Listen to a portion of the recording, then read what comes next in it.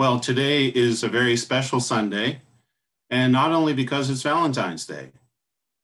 Happy Valentine's Day. Today is also the last Sunday of Epiphany, the season after Christmas when we focus on the manifestation of Jesus Christ to Israel and the world. Today is also Transfiguration Sunday, and today is the last Sunday before Lent. In a few days, on Ash Wednesday, we begin the journey of Lent, 40 days of prayer and fasting that culminate in Holy Week and take us right up to Easter. No doubt many of us are feeling a bit weary going into Lent. We are now in the 12th month of facing COVID. It has taken a toll on many families and on our way of life. And though the situation is slowly improving, any kind of normalcy seems far off. Many of us are weary too because we're in the second half of a long winter. Several weeks ago on February 2nd, Punxsutawney Phil, the groundhog, predicted 6 more weeks of winter. Apparently, Punxsutawney Phil is only right about 38% of the time, but given the cold weather we've been having recently, it seems that he's right this year. So we're a bit weary, but this morning we're going to consider an episode from the life of Elijah, a moment of great weariness, a moment when God met him, corrected his perspective, and sent him back to do the work he had called him to do. In our gospel reading for this morning, we see that Jesus is transfigured. It says in Mark 9:3 that Jesus's clothes became radiant, intensely white, as no one on earth can bleach them.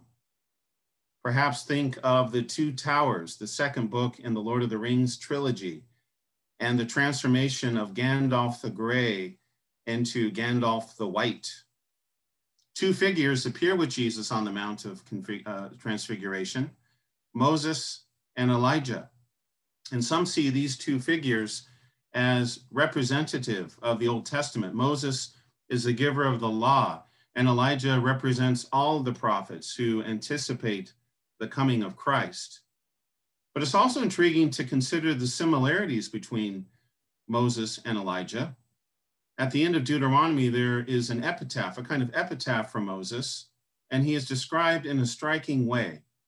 It says, "There has never been another prophet in Israel like Moses, whom the Lord knew face to face." Moses is many things. He's the giver of the law. He's the shepherd of God's people, but he's also a prophet. So Moses and Elijah share this prophetic office. We also see several parallels in our Old Testament passage for this morning, 1 Kings 19. And in particular, we see that Elijah, like Moses, encounters God on Mount Horeb or Mount Sinai. So it's fitting that these two men, out of all the people in the Old Testament, that these two men appear with Christ on the Mount of Configuration. Before we look at Elijah's encounter with God on Mount Horeb, I would like to provide a little bit of context. Last week was World Mission Sunday. And in our Old Testament reading in Genesis 12, we see that Abraham is chosen to be the one that God will bless the world through. In terms of biblical chronology, Elijah comes about halfway into this project, and things are not going well.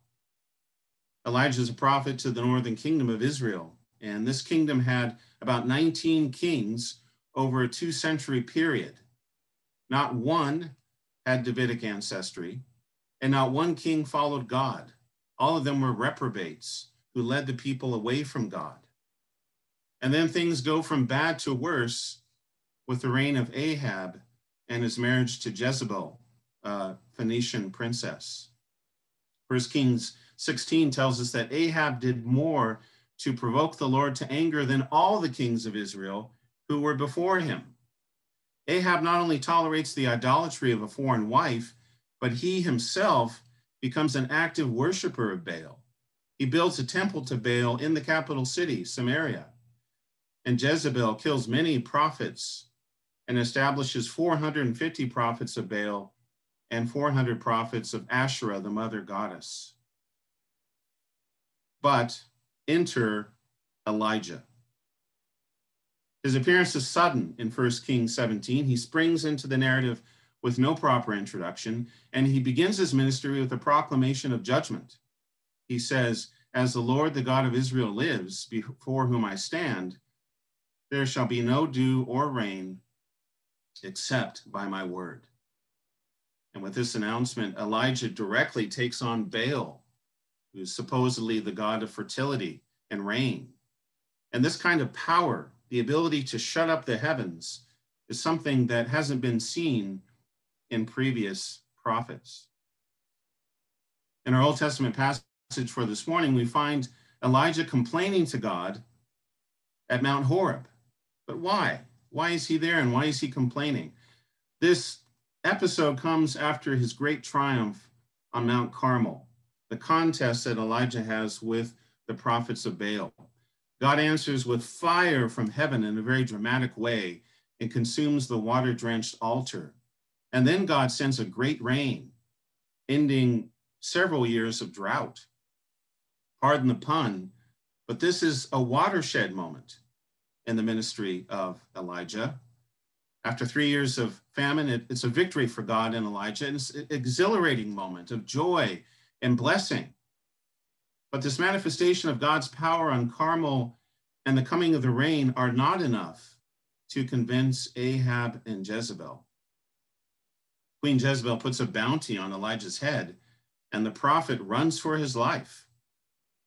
By the time he's in the desert, one day's journey south of Beersheba, he's actually asking God to take his life. 1 Kings 19:4, "Now, O Lord, take away my life, for I am no better than my fathers." Elijah was spent. Physically, he was worn out. Emotionally, he was depressed. And spiritually, he had lost his bearings. Some commentators are rather hard on Elijah here. And certainly his request that God end his life does reveal self-pity. But we should be sympathetic with Elijah as well. He's been on the run for most of his ministry, ever since he announced the drought. And no doubt the failure to convince Ahab and Jezebel of the superiority of God displayed on Mount Carmel was a severe disappointment for Elijah. But God is faithful, and he doesn't leave his prophet in the dumps. He sends an angel who gives him water and a bread cake baked on hot stones. Elijah rested, and then he's fed again. And on the strength of this food, he's able to make a 40-day journey to the mountain of God. The angelic bread is amazing. Those cakes blow away any power bars, Cliff bars, or even Kind bars. True energy-giving food. And of course, Elijah's journey to Mount Sinai is symbolic. Moses spends 40 days and nights on the mountain of God without bread or water. God sustains him miraculously, and so it is with Elijah. Excuse me. When Elijah arrives at Mount Horeb, God asks him an important question. In fact, it's repeated twice. What are you doing here? This question is an implicit challenge to Elijah. Why are you here, Elijah? Why are you here? Why are you not in Israel? Elijah appears to be abandoning his post as prophet. And then notice Elijah's response, which is also repeated twice. He says, I have been very jealous for the Lord, the God of hosts. For the people of Israel have forsaken your covenant, thrown down your altars, and killed your prophets with the sword. And I, even only I, am left, and they seek my life to take it away. Well, this complaint certainly seems valid. Elijah had been very jealous for the Lord, the God of hosts. This is a godly characteristic. God uses the same adjective to describe himself when he gives the second commandment. I, the Lord, your God, am a jealous God. Elijah has a passion that God's supremacy should be known. He also talks about how the people of Israel had forsaken the covenant, thrown down the altars of God, and killed the prophets. The nation under Ahab and Jezebel is clearly apostate. Ahab and his Phoenician wife are aggressively pushing Baal worship, and many prophets have been killed. And this leads Elijah to say, I alone am prophet. And in fact, much of Elijah's ministry up to this point had been in isolation. During the drought, he lived in exile because Ahab sought his life. He was alone at the brook Cherith, where he was fed by ravens. He was relatively alone in Zarephath, where he stayed with a widow and her son. And it seems that this isolation perhaps had skewed Elijah's perspective. Elijah may have been the only prophet of his kind, but he is not alone, as we will see. Elijah needs a clarification of his vision, including his view of God, and he's about to get it. And then we see this amazing theophany, this physical manifestation of God on Mount Sinai. And before God directly answers Elijah's complaint, he reveals himself in a remarkable way. It says, and behold, the Lord passed by, and a great and strong wind tore the mountains and broke in pieces the rocks before the Lord. But the Lord was not in the wind. And after the wind, an earthquake. But the Lord was not in the earthquake. After the earthquake, a fire. But the Lord was not in the fire. And after the fire, the sound of a low whisper. Elijah is commanded to stand before the Lord, like Moses did. But there's a key difference. With Moses, God had manifested his presence with a storm, thunder and lightning, earthquake, fire. These elements are present this time, but God is not in them. Instead, he makes his presence known in a barely audible whisper. There are different English translations of this phrase. Many of you might know the famous King James translation, a still small voice. The ESV is a low whisper. The New Living Translation, a gentle whisper. And then an interesting translation by Robert Alter, a sound of minute stillness. A sound of minute stillness. I like this translation because it gets at the Hebrew adjective here. The Hebrew word is daka, and it can be translated as thin, small, or fine. A form this word is used to describe manna in Exodus 16. Manna is described as a fine flake-like thing, fine as frost on the ground.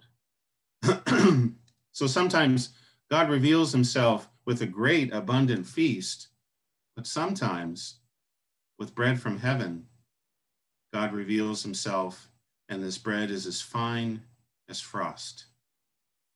The low, soft whisper is also a sign of God's compassion on Elijah, his gentleness with his weary servant. And finally, it reveals an important lesson, that God is quietly, almost imperceptibly, at work in Israel. And we'll see this at the end of our passage. When God does directly address Elijah's complaint, notice that he doesn't answer Elijah's larger theological question or problem. Why does evil prevail, or why does evil seem to prevail? Instead, Elijah is given the assurance that he would not have to confront evil on his own, and that judgment would come.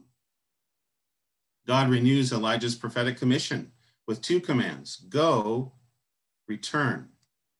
Because as we see here, there's work that still needs to be done. First of all, Elijah needs to anoint Hazael king over Syria.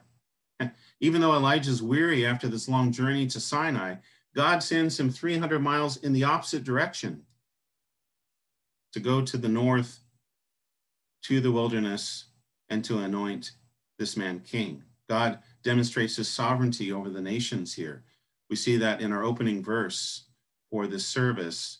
My name will be great among the nations, says the Lord of hosts, Malachi 1. Elijah is also supposed to anoint Jehu to be king over Israel.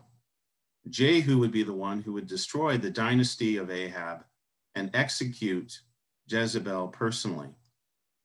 As well, Elijah is told to anoint Elisha in his place as prophet.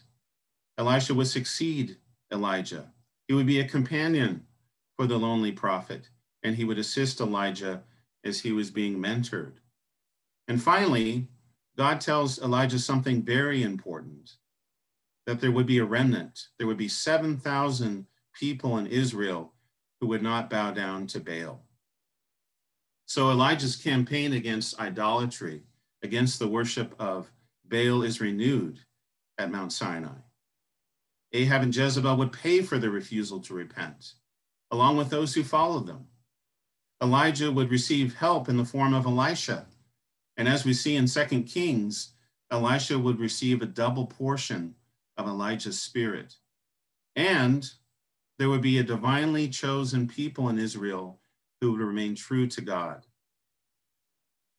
So as we conclude this sermon, I'd like to emphasize 3 takeaways. And many of you are experienced Bible students, and you've been inferring these along the way, but I'd like to emphasize 3 things in particular. First, God does not condemn Elijah for his despondency, but he meets him in it.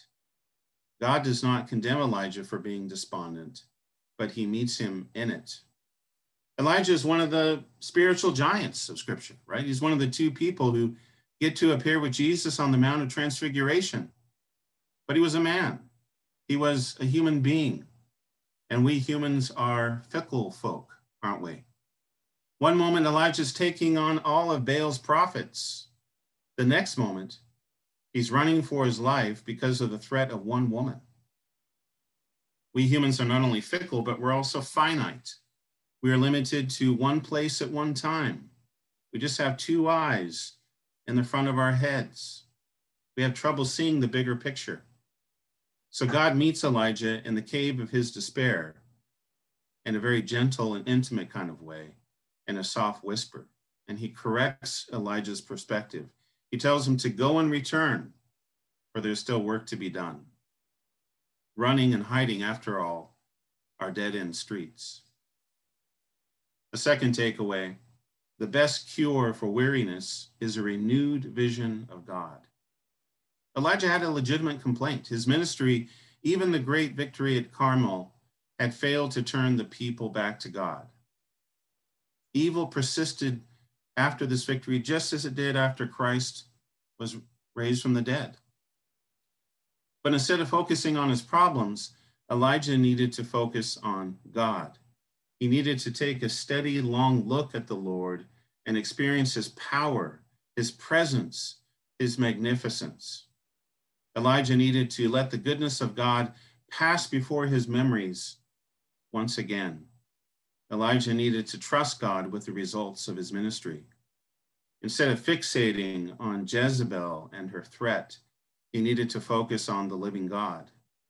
And we too need to be careful not to focus on the threat of evil, but rather on the power of God.